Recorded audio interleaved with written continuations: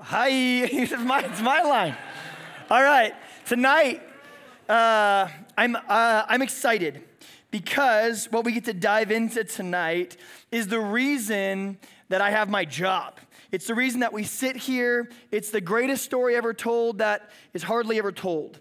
We're going to jump into the question coming out of last night, which was heavy, right? That we all have a court case, that we all are going to see God face to face one day.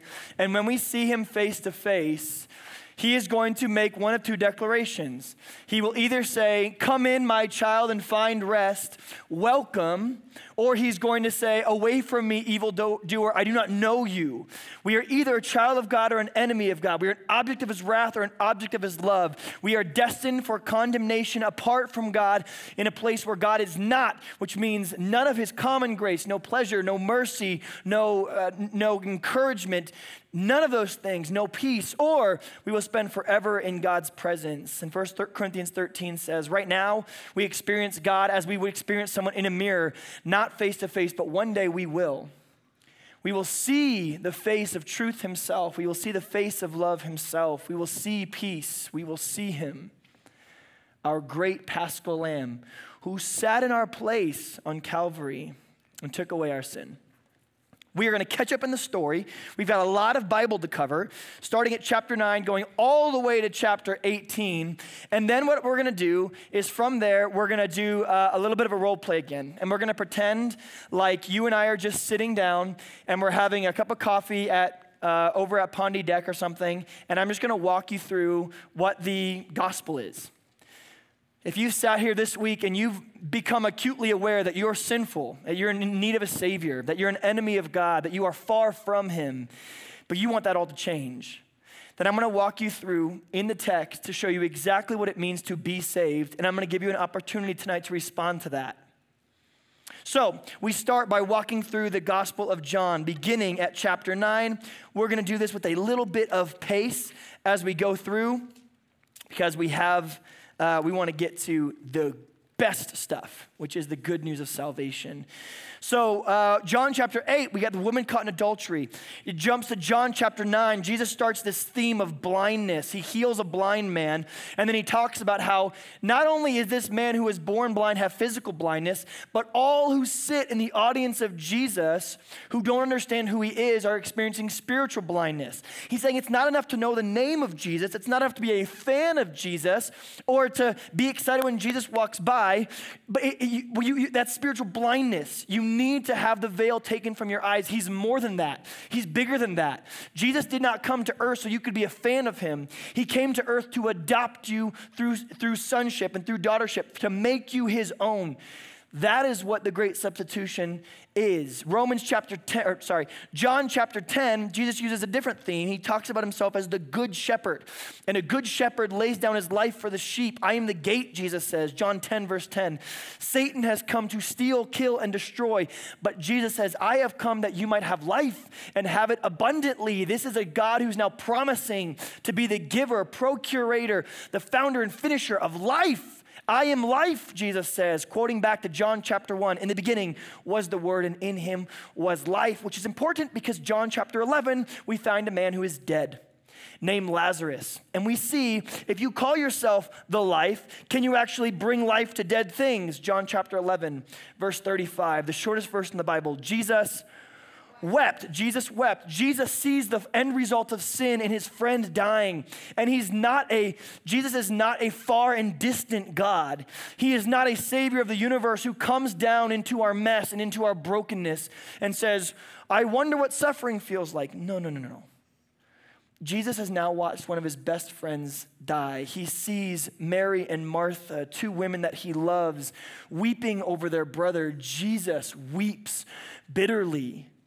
Even though he knows the conclusion of the story, he still knows that in the meantime, we are going to suffer and we're going to experience pain and loss and suffering and betrayal and cancer and hate and bigotry.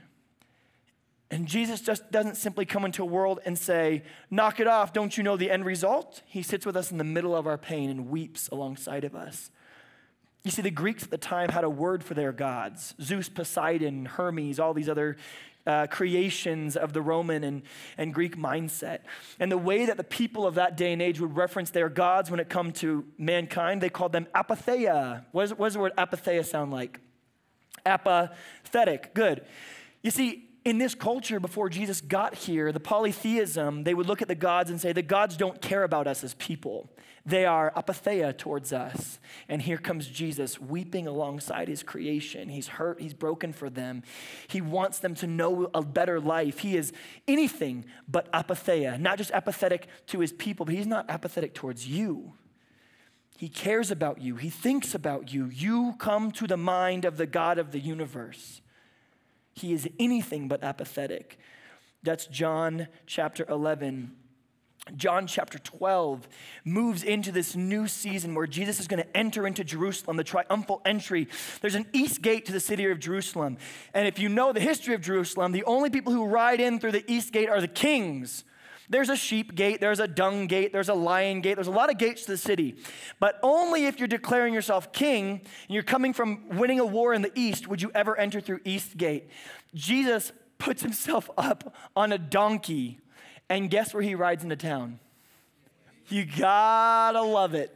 On a donkey, this poor Tecton quarry worker, 5'5", unattractive man, starts a riot because he rides in through the king's gate and he basically says, you may crown me king, you may crucify me as a blasphemer, but you don't have a third option. And the people, the crowd they tune in. This guy's making big claims, they say. And he bifurcates everyone, separates them. Some of them are going, how dare you shut this man up? And a chant starts amongst the people who have started to buy in that perhaps Hamashiach Hatabo, this is the one we've been waiting for. And they start to chant in their own language, Hosanna, Hosanna, and it starts to rise. And in their own language, they are screaming out Hosanna, which translated means, save us now, save us now.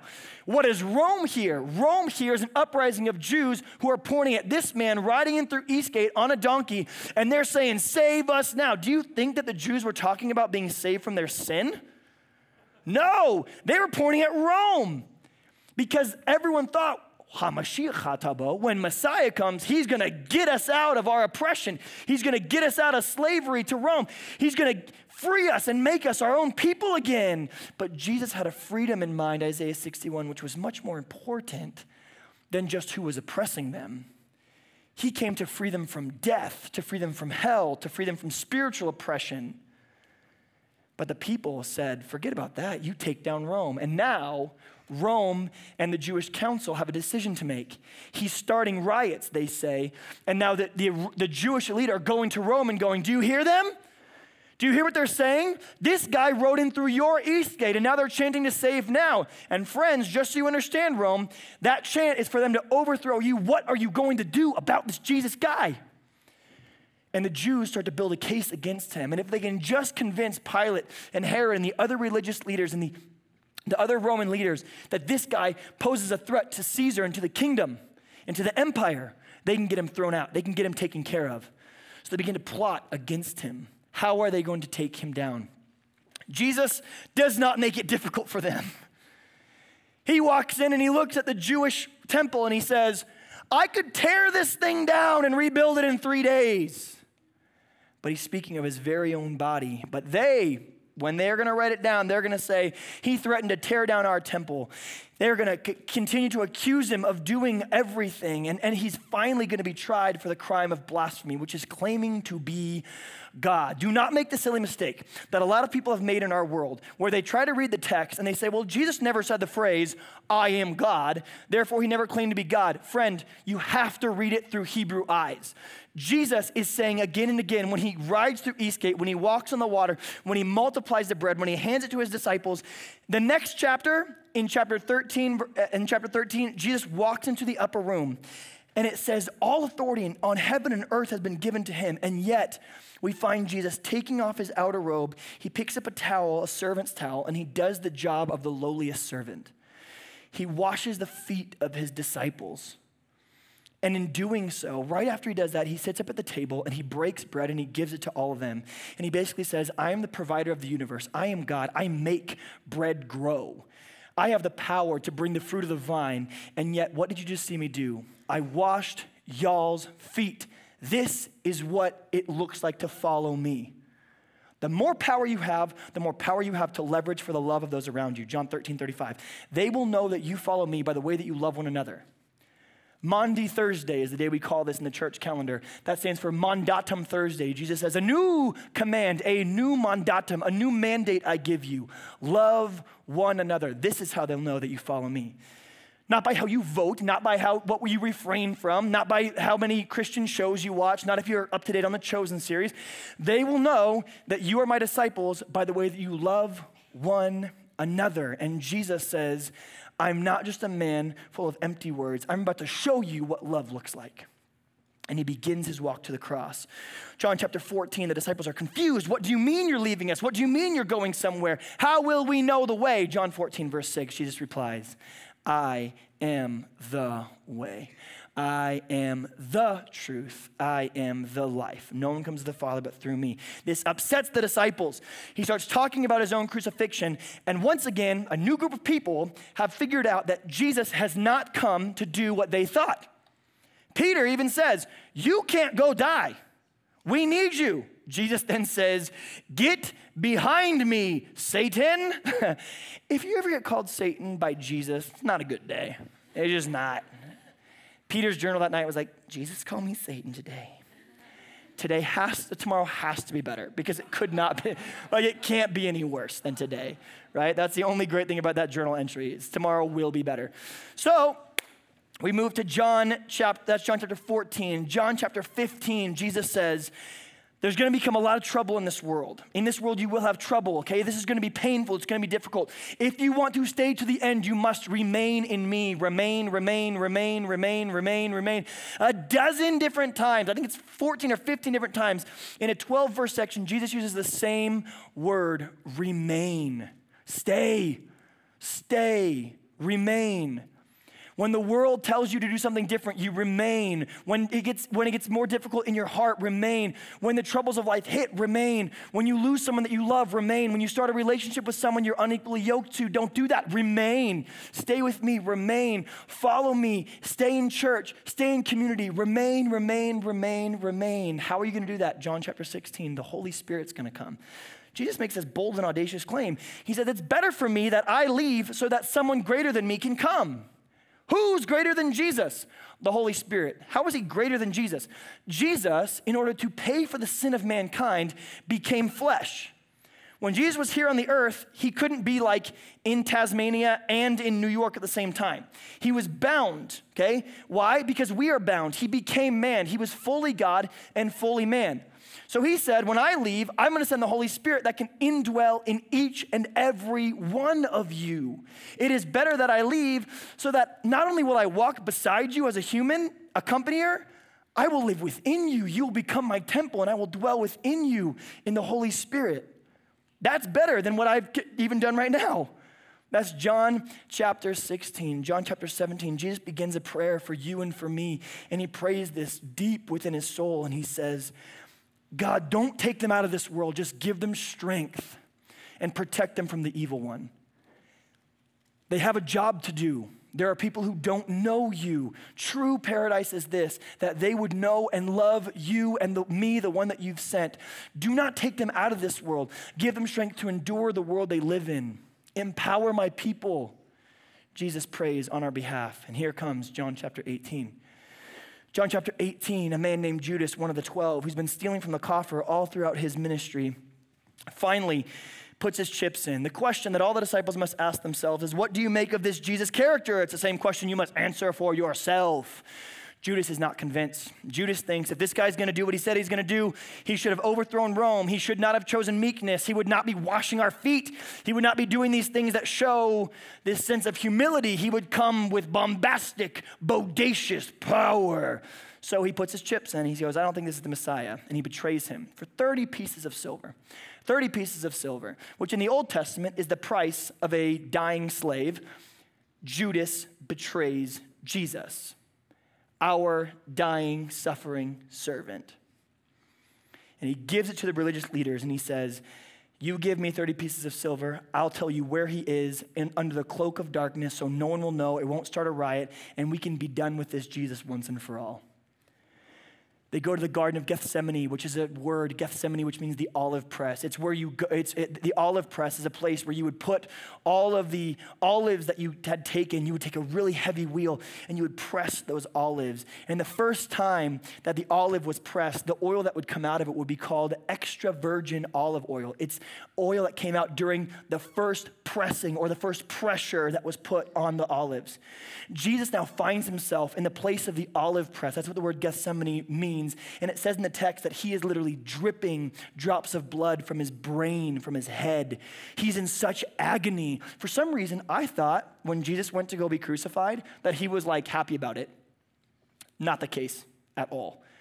Jesus' prayer is this in the garden: I don't want to do this. He's fully God and he's fully man. He didn't use his godness to take away the pain of the cross. He is horrified of what's going to happen. He does not want to go. He prays this to his Father: if there is any way for this cup, what cup? It's the cup of God's wrath. Jesus says, I sit here with a cup in front of me. I sit with a cup in front of me. And I know what this cup is. It's Chris Hilkin's cup. You see, what Chris has done in his life, the rebellion that he's been rebellious against you and he has sinned against you and he's committed treason against you. And now what he deserves is to drink the fullness of your wrath because you are bound by your character. You are a God of justice and you demand that the penalty for his sin be paid. And that's what this is. And it's hell forever and it's tormentous and it's not your common grace and it's an absence of you. And this is the cup that he is to drink. And I don't want him to drink it, but I don't want to drink it either. Is there another way? This is Sarah's cup. I don't want her to have to drink the cup, but I don't want to drink it either. You see, if God is anything, he is perfect, which means his love is perfect, his holiness is perfect, his forgiveness is perfect, his peace is perfect. You know what else is perfect? His wrath is perfect. When God's wrath comes, no one's confused about his state of mind. In the book of Revelation, there's literally this part of the book where the people who have been martyred and have seen their kids killed are tugging at God's robe, and they say, how long, O Lord, will you wait to pour out your wrath on those who have killed us and our generations and our children, who have spilled the blood of innocent men and women, the martyrs of faith? We have died for the sake of the gospel, and yet you wait to pour out your wrath. Bring your wrath now, as they tug at his robe. And you know what God does? He says, just wait. And then it says God pours out his wrath in its fullness on those people. He pours out his wrath in fullness on the enemies of God. He pours out his wrath in fullness on the object of his wrath. And do you know what says happens in that moment? It says for 30 minutes, all of heaven is silent. It's almost as if when they see what God's wrath looks like, they all almost ask for a relent. Because their wrath isn't perfect. Their justice isn't perfect, but God's is. And as they cry for wrath, they then figure out, holy cow, that's perfect wrath. That's perfect justice. And it's silent. And Jesus is looking at the cup, full aware that his Father's wrath is perfect. But friend, that's not his cup to drink. It's yours. You see, the separation of all of mankind is that there's two kinds of people who sit in this room. Some of us, our cup sits before us. And on the day of reckoning, on the day that you die, having not surrendered your cup to Jesus, the Father will say, it's time for you to pay the penalty for your sin. I am a God of justice. I made a way for you. I loved you. I beckoned you with my loving kindness. I did all those things. And you consistently said, I want nothing to do with you. And so you will have nothing to do with me for the rest of eternity. Drink the cup. Even while you were my enemy, I died for you. I sent my son. You went to Hume Lake. I beckoned you. I called out to you from the stars. I called out for you from the heavens. I called out from the intricacy of subatomic particles to show you that I intricately knew you. I knit you together in your mother's womb. And in your sin and in your pride, you said, I want nothing to do with you. Drink the cup. I can't take it from you. That's not justice. Someone has to drink the cup. And my son said he would take it for you, and you didn't give it to him. In your pride, you wanted to take it for yourself.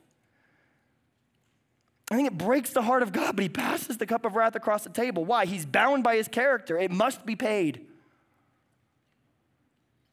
And there are those of us who sit here tonight with no cup. And it's not because I don't deserve the wrath of God. It's not because I haven't sinned. It's not because I don't screw up. It's because 2,000 years ago, a Jewish carpenter took my cup and drank it on a cross. That's why I don't have a cup. I'm not better than you. I'm a dumpster fire of a human being. The difference between the saved and unsaved is whether or not you have a cup of wrath that you got to drink or one that Jesus already drank. That's it. So his prayer in the garden is simply this: I don't want them to drink it, and I don't want to drink it either. He's asking, can there be another path that leads to you? Can there be another religious belief system? Can there be another way? Can there be another path? Can there be another way, another truth, another life? Can there be something else? Can we have a different version of this that doesn't end with me drinking their cup? The Father's response is no. So Jesus' response, which is the proper end to any Christian prayer, with a deep breath, sweating bullets of blood, Jesus says, not my will, but yours be done. And he picks up that cup and he walks to his cross and he's spit on and he's mocked. And the trial goes against him. And it says, prophesied in the book of Isaiah, as a sheep before his shearers is silent, Jesus will not open his mouth. Don't you think Jesus could have convinced them? You guys are trying me for blasphemy. Show me one thing I've done where I'm not blasphemous. Jesus doesn't, he makes his case so much worse. John chapter 18.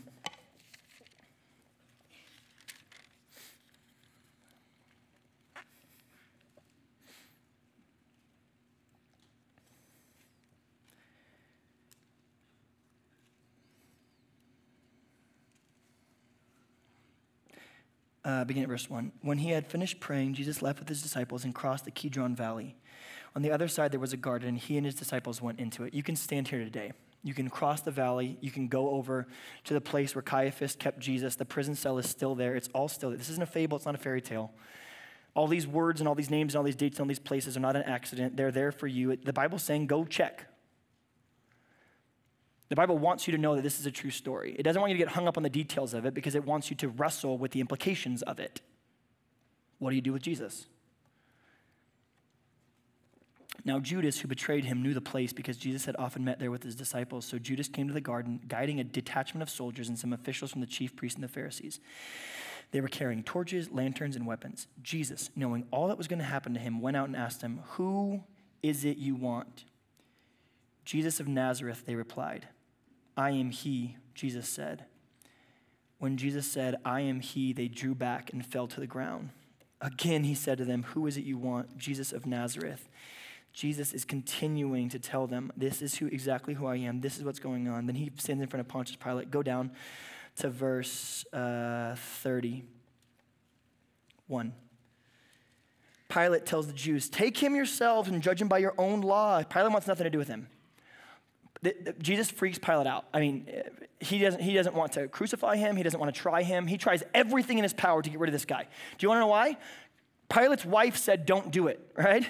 Any married dudes in here, when your wife's like, I got a bad feeling, you just listen to them, okay? They got this thing. It's like sixth sense. She says, don't mess with Jesus. Could she have been more right? She was basically going, you're going to crucify the God of the universe. I probably wouldn't do that if I were you, right? Women be right. You know how they be.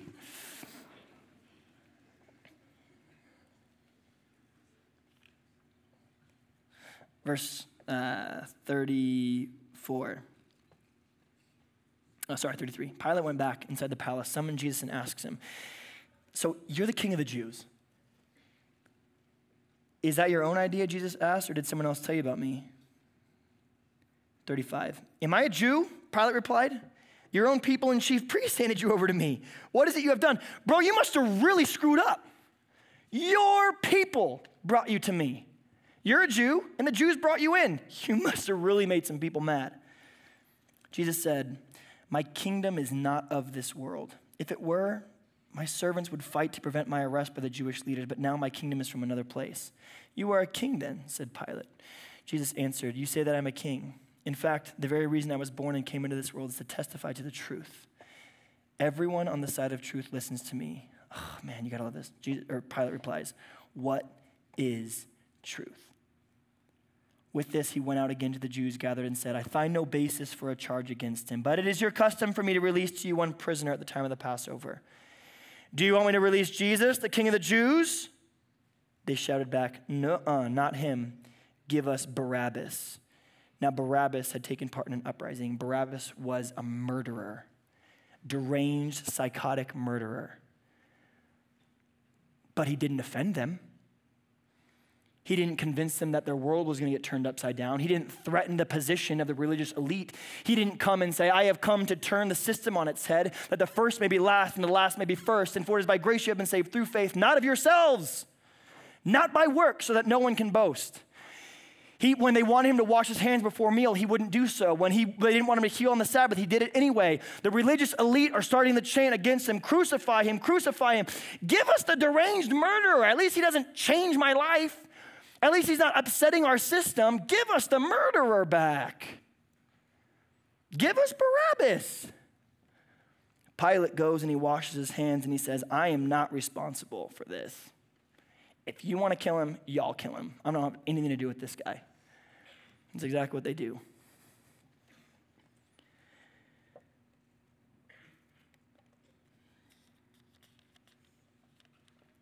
Go to 19, verse 19.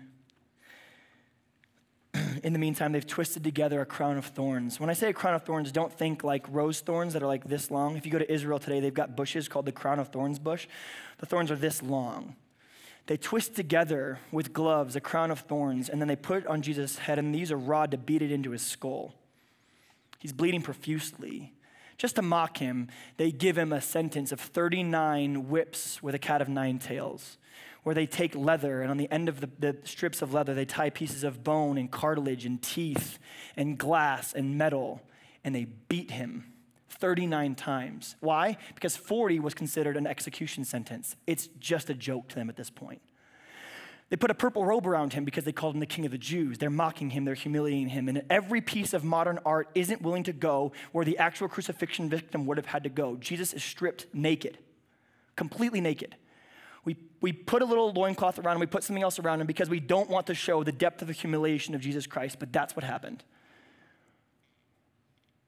Himself, beaten, flogged on full display. God of the universe steps down into our position. He doesn't even stay there. He keeps going lower. And now he's stripped naked and he's humiliated. He's made fun of. He's drinking a cup. He's drinking my cup. He's drinking your cup. That's what he's doing. It's like super convenient to not think about what he would have gone through. But here he is. He's in the thick of it.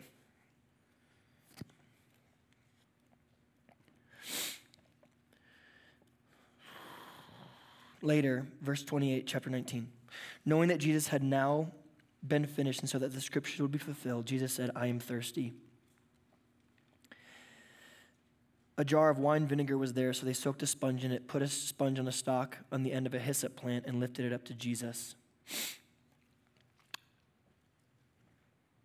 In the book of Exodus, the way that the people were freed from the angel of death is they took a hyssop plant and they took the blood of the Paschal lamb, the Passover lamb, and they used a hyssop plant and they would mark the doors and the lintel posts of their house to show that the blood of the lamb had covered them. And here we see the hyssop plant re-engaging in the story to show that once again, the blood of the Lamb will make atonement, will make propitiation, will pay the price and drink the cup that was meant for mankind. He's fulfilling the Old Testament scriptures. When he had received the drink, Jesus says, "It is finished," in the Greek tetelestai, which is this interesting tense. It's the past, it's the present perfect tense, which in English we would have to translate it, "It is finished and remains complete." Jesus says, "It is finished and remains completed." We got to ask the question, what is finished? Your disciples have abandoned you. You're now stripped naked, being humiliated. We thought you were going to come and overthrow Rome, and yet Rome is still in power. Now you have this crown of thorns beaten into your skull. You've got a little sign over your head that's mocking you that reads, "Here is Jesus, the King of the Jews." The people are dividing the clothes among you with lots. They're betting for your broken garments. And everyone has betrayed you and abandoned you, except for maybe your mom who's sitting front row watching her baby being humiliated. It is finished. It seems failed to me. He's not talking about himself. When he says it is finished, in Genesis chapter 3, when we rebelled against God, it says there's going to be a war between his offspring and yours, between the woman, between us and God. The war began when we rebelled against him. And on the cross of Christ, as he gives up his spirit and he hangs his head and he breathes his last breath, he declares, "The war between my Father and his children is over through me." The veil in the temple that separated man from God is torn in two from top to bottom, showing that it was God's work, not man's work, that have brought us into communion with God. Jesus finalizes the cup of wrath by drinking every last drop. The hell that we deserve, the torture that we deserve, the humiliation and the shame that sin was supposed to bring us, the separation that sin was supposed to bring us, Jesus drank it in full. It is finished. I love what 1 John says. "Oh, what great love the Father has for us, that now, because of this death, we might be called children of God."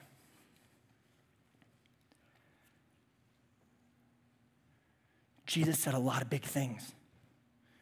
I am God. I have the power to make dead things live. I am, John chapter 11, I am the resurrection and the life. He who dies, if they believe in me, will never die. John 3:16, "For God so loved the world that whoever believes in him shall not perish but have eternal life." Big checks you wrote with your life, Jesus, but you're dead. Your claims to make dead things live die with you. And his disciples leave, and they're in a room hiding away, and the third day dawns. Were his disciples at the tomb waiting for him to come back to life? No. Was there a welcoming committee with signs? "Welcome back. Good to have you back"? No. But see, the grave spits Jesus back out. It can't hold him. And because of that resurrection, Jesus proved that all the big checks he wrote with his life and all the big things he said in Scripture are true. He has the power to make dead things live. He is the resurrection and the life. He is the way, the truth, and the life. He has the power to fulfill John 3:16, "For God so," help me out. This is the intent of God. He's doing it, and his intent and his passion comes through his love for you.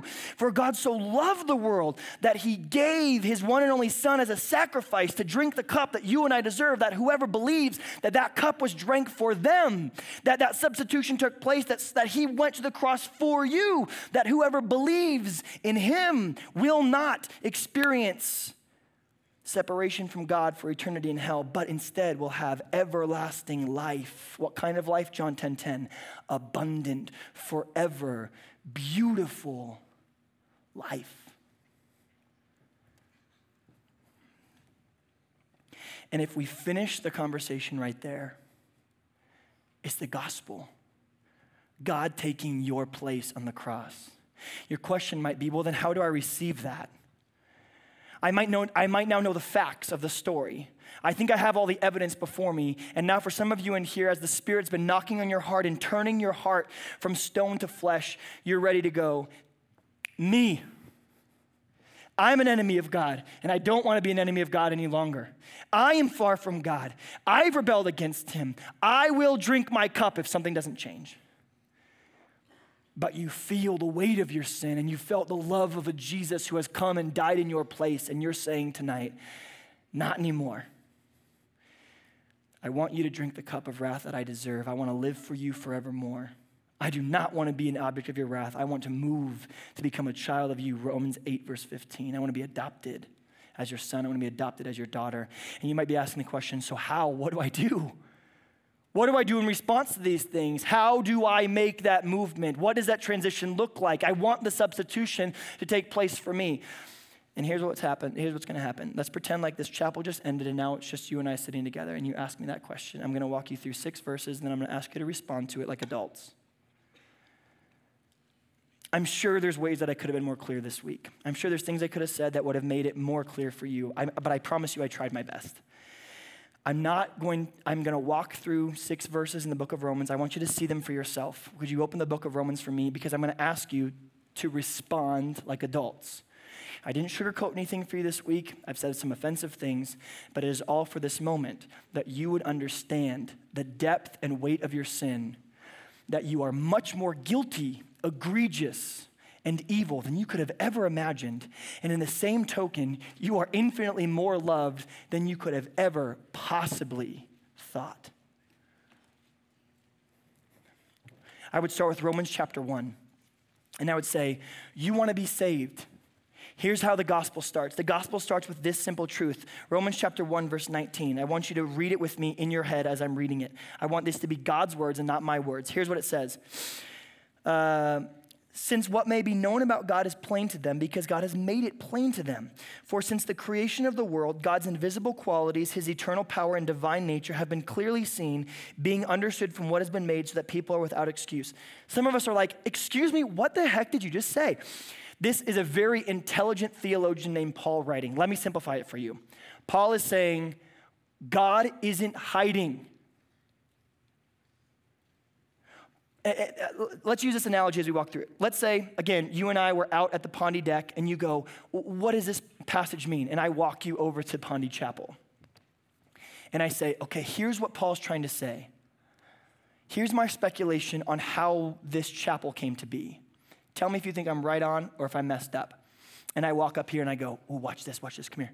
You see this? This is, see this iPad? Oh. And if I asked you, what do you think made this iPad? And you were like, Apple. And I said, no. I didn't say who made the iPad. I said, what made the iPad?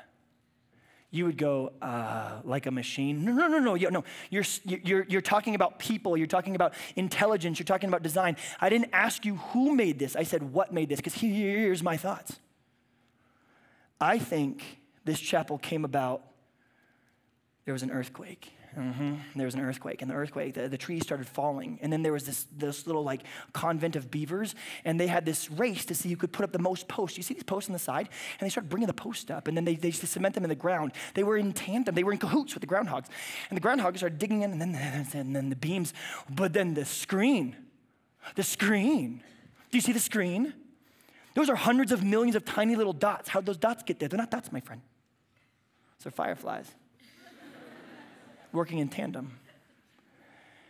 And the LED screens in this room, how'd those get here? Ooh, yeah, interesting. At some point, I would turn around and you would either have already left or you would go, bro, are you high? Right? Like legitimately, you would go like, we're not supposed to have drugs at Hume Lake. We're just not, right? I'm like the crazy guy on the wall with like all the little, this guy, he's the murderer. That's what you would feel like I was doing, right? You would never take me seriously. My son and I were walking out in Hume Lake a couple years ago, and someone had carved into a tree. My wife and I were both there, and I think it was like 3 or 4 years ago, and someone had carved into a tree C+R with a heart around it. My son, Brady, who was 2.5 at the time, said, Dad, who wrote that? Why is that significant? Because something as trivial and simplistic, but with that level of design, forces a 2-year-old mind to go, who did that? You see, complexity necessitates intelligence. And you know what's interesting If any of us are not willing to walk in here and look at an LED screen or to look at lights or to look at iPads and say, there's a chance that this happened by accident, for you then to look at yourself and think you were an accident is an incredibly fallacious logical fallacy. It says something extremely complicated came about by random chance, but something far less complicated was probably an accident.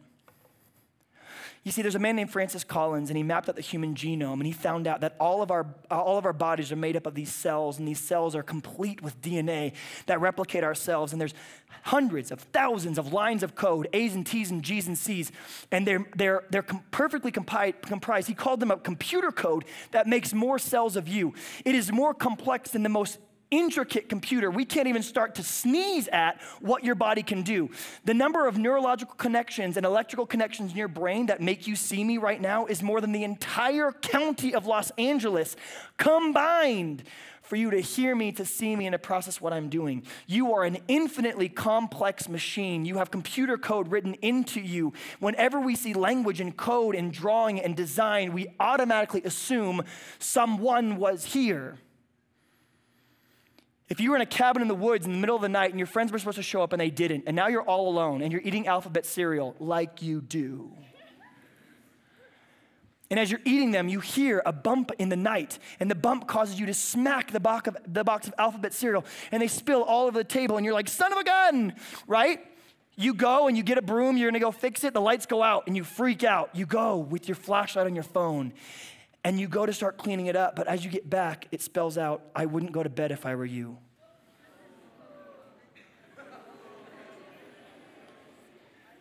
There's not a soul in here that would go, neat. I'm gonna take a picture. What is that, like 22 letters? I wouldn't go to bed if I were you. Please don't actually count, just let it go. But that many letters strung together, we would all automatically go, I am out of here, right? No one sticks around to find out. That's as simple as it needs to be for us to go, someone was here. Francis Collins, after mapping out the human genome, went from being an atheist to a professing Christian, and he wrote a book called The Language of God. He looked at the human genome and he simply said, there is no way this was an accident.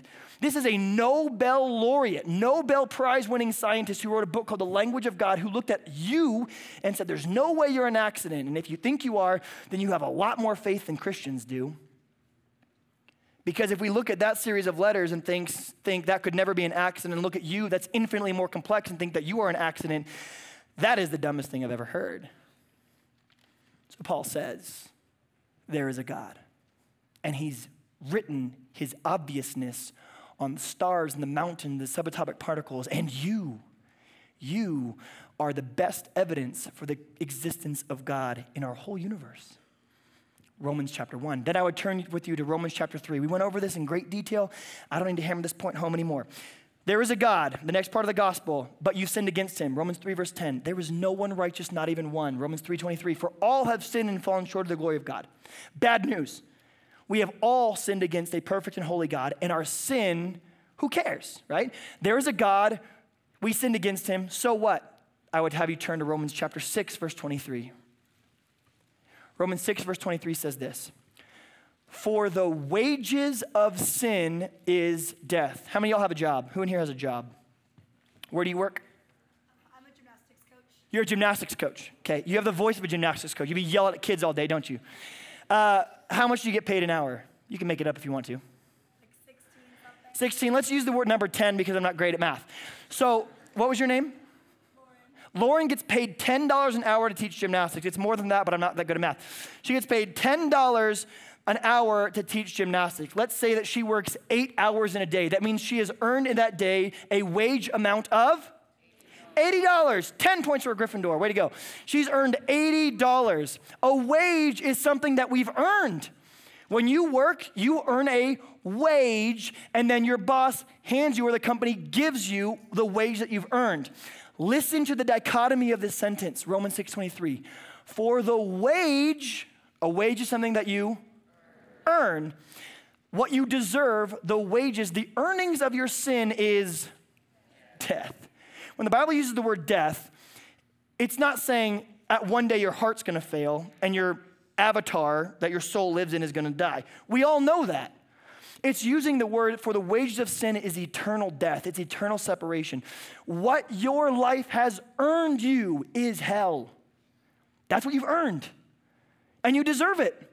That's how you've worked. That's what the boss owes you, hell. The wages of sin is death. And here's a but. It's an important but. It's a conjunctive but. But, Romans 6:23, the gift of God is eternal life. When do you tend to get gifts? When do you get gifts?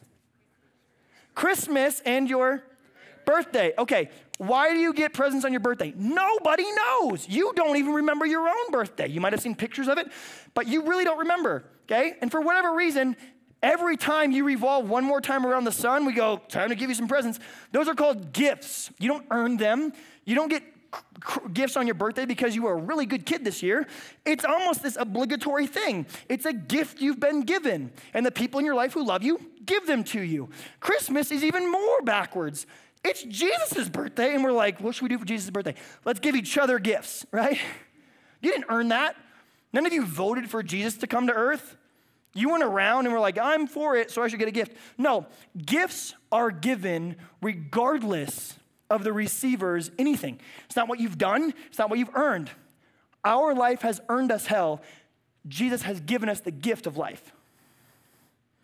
For the wages of sin is death, but the gift of God is eternal life.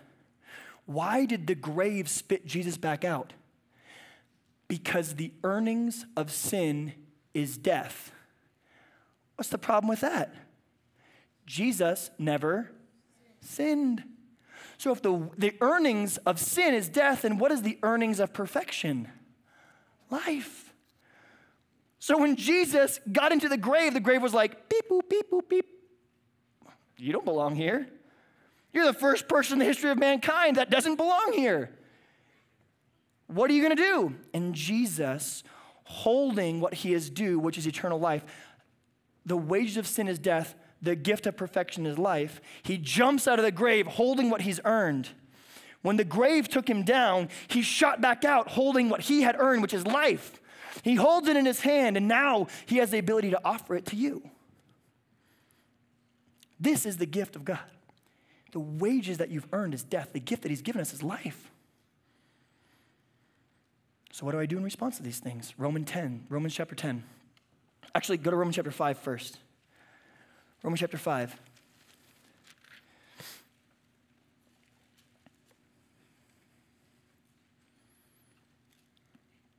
We're going to go to verse 9, then we're going to go back a little bit.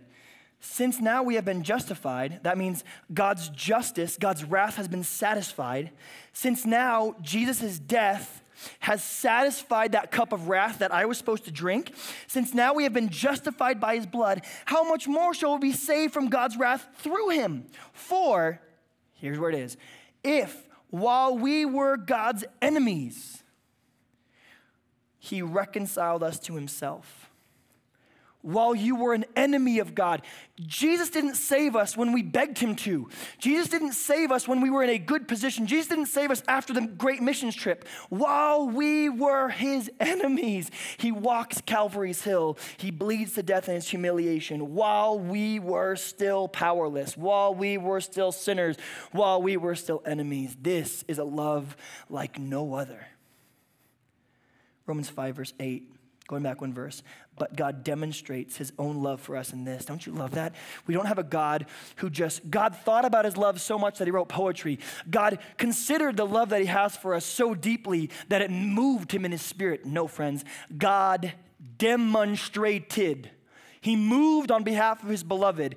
He stepped down from heaven, Philippians chapter 2. He did not consider equality with God something that he needed to hold on to all the time, but instead he made himself nothing, taking the form of a servant. Then being found in human likeness, he became obedient to death, even death on a cross. Why? Because that's what I deserved.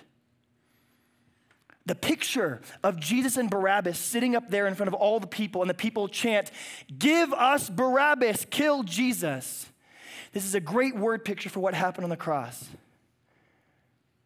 You see, God had to treat Jesus as if he were Barabbas in order to treat Barabbas like he were Jesus. Said another way, God needed to treat Jesus like a murderous, gluttonous, lustful sinner in order to treat this murderous, gluttonous, evil, lusting sinner like Jesus. That's the trade. In order for a sinner to become a son must be punished as a sinner. 2 Corinthians 5:21. He made Jesus, who knew no sin, to become sin for me, that I might become his righteousness. This all brings about the final question, then what do I do? Romans 10. We're going to end here.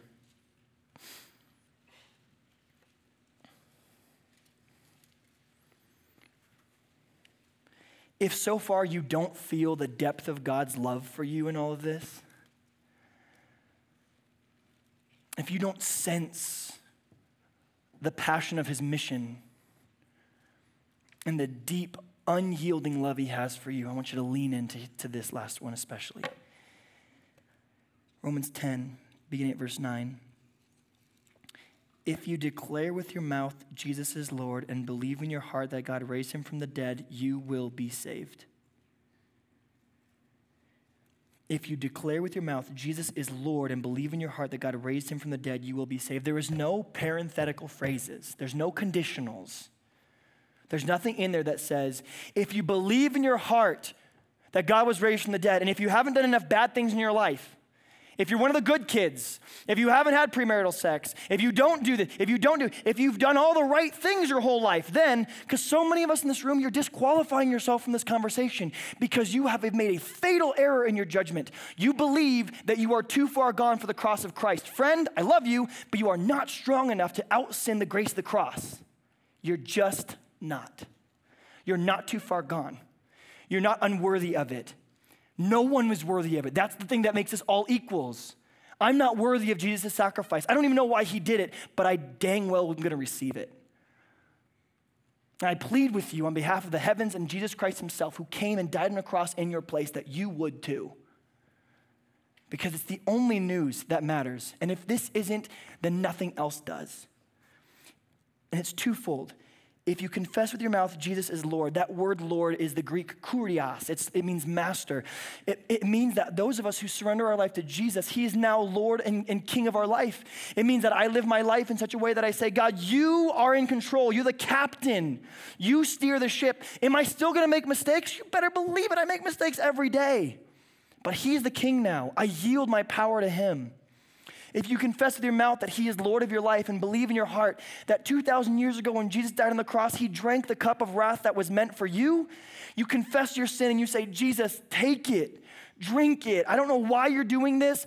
Can't understand how much you love me, but I believe that your death and resurrection paid the price for my sin and gave me the hope of resurrection.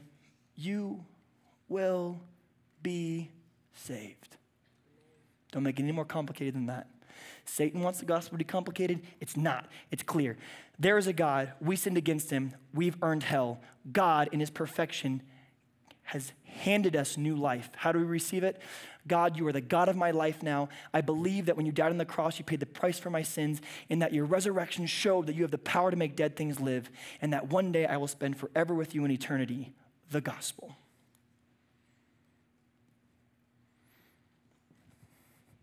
And as adults, I'm going to ask you to respond to this truth. Here's what I'm going to do. I'm going to pray. And in that prayer, I'm going to start praying as if I were receiving Jesus' work on the cross for myself for the first time. If tonight you want to do that, if this whole week you went like, it makes sense. I get it. I recognize my sin. I recognize that I'm an object of his wrath. I recognize that I'm an enemy, and I want his work on the cross to have paid the price for my sins, and I want to live for him. I'm going to invite you tonight for the first time to surrender your life over to him, to repent of your sins and give it to him. And I try to be as clear as possible. And I'm just going to ask you as adults to make a decision. Here's what I'm going to ask you to do. At the end of that prayer, I'm going to count to 3, and if any of you, for the first time in your life, want to surrender your life over to him, you want to respond to the gospel, you acknowledge the truth of all of these things, and you declare, he is Lord, and he paid the price for my sins, and his resurrection showed that I will live again, I'm going to ask you, after the prayer, I'm going to ask you to stand up.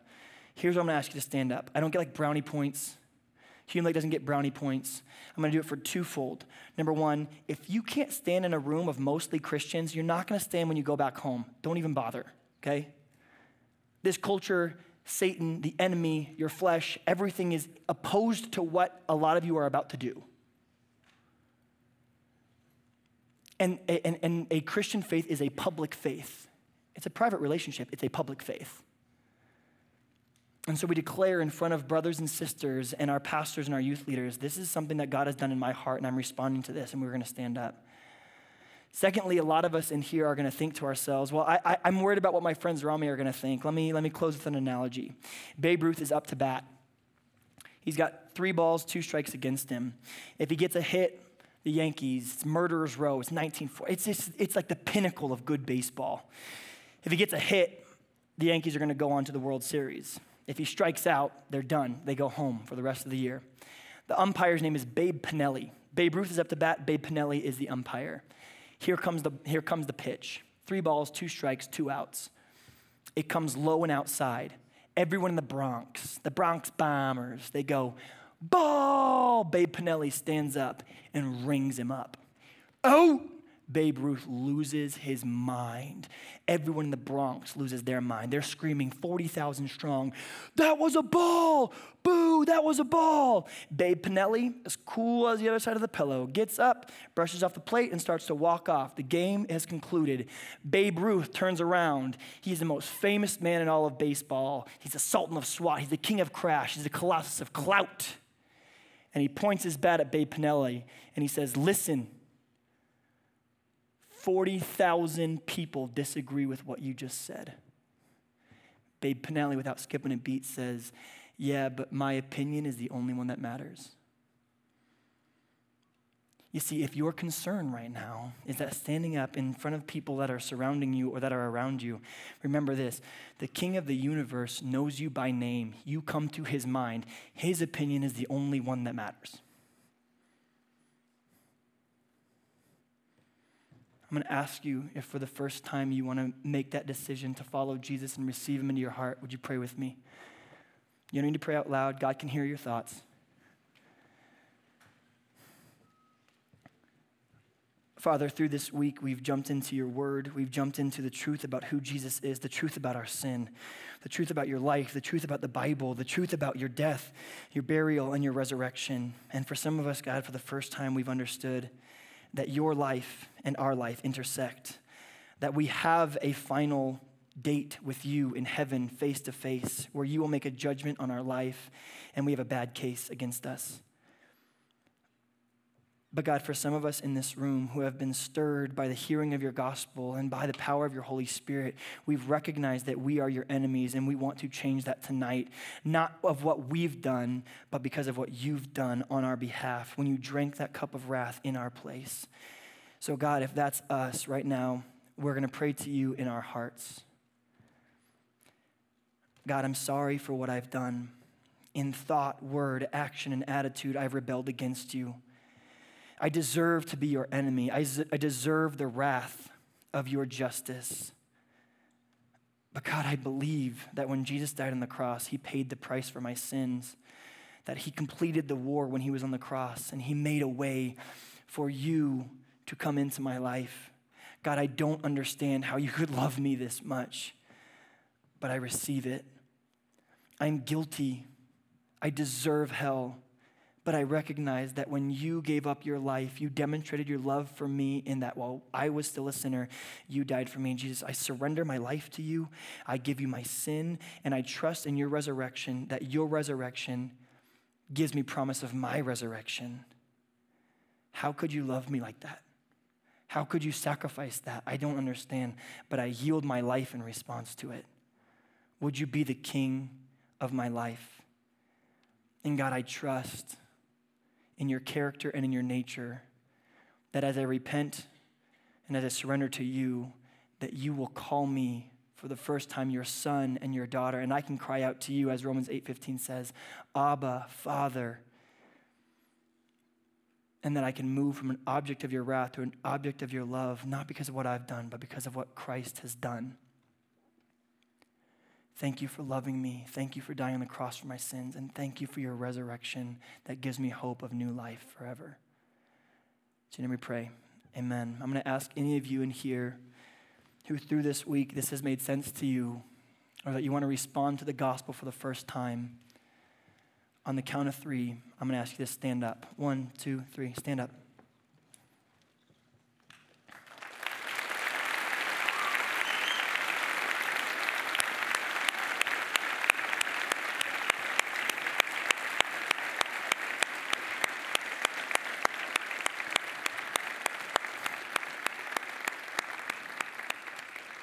You guys can sit down. Here's what's going to happen. We're going to conclude chapel with a song. What we see over and over again in Scripture is when people interact with Jesus and he heals them, and make no mistake, that's what just happened. If you ever go like, why doesn't God show us a miracle? You just saw one. In a culture, in a current, in a stream of consciousness in our world that is opposed to God and is opposed and is strengthened by the enemy and is against everything that happens up here, we watched God turn hearts of stone to hearts of flesh. He brought people who walked into this chapel dead and turned them into life. That is a miracle. So,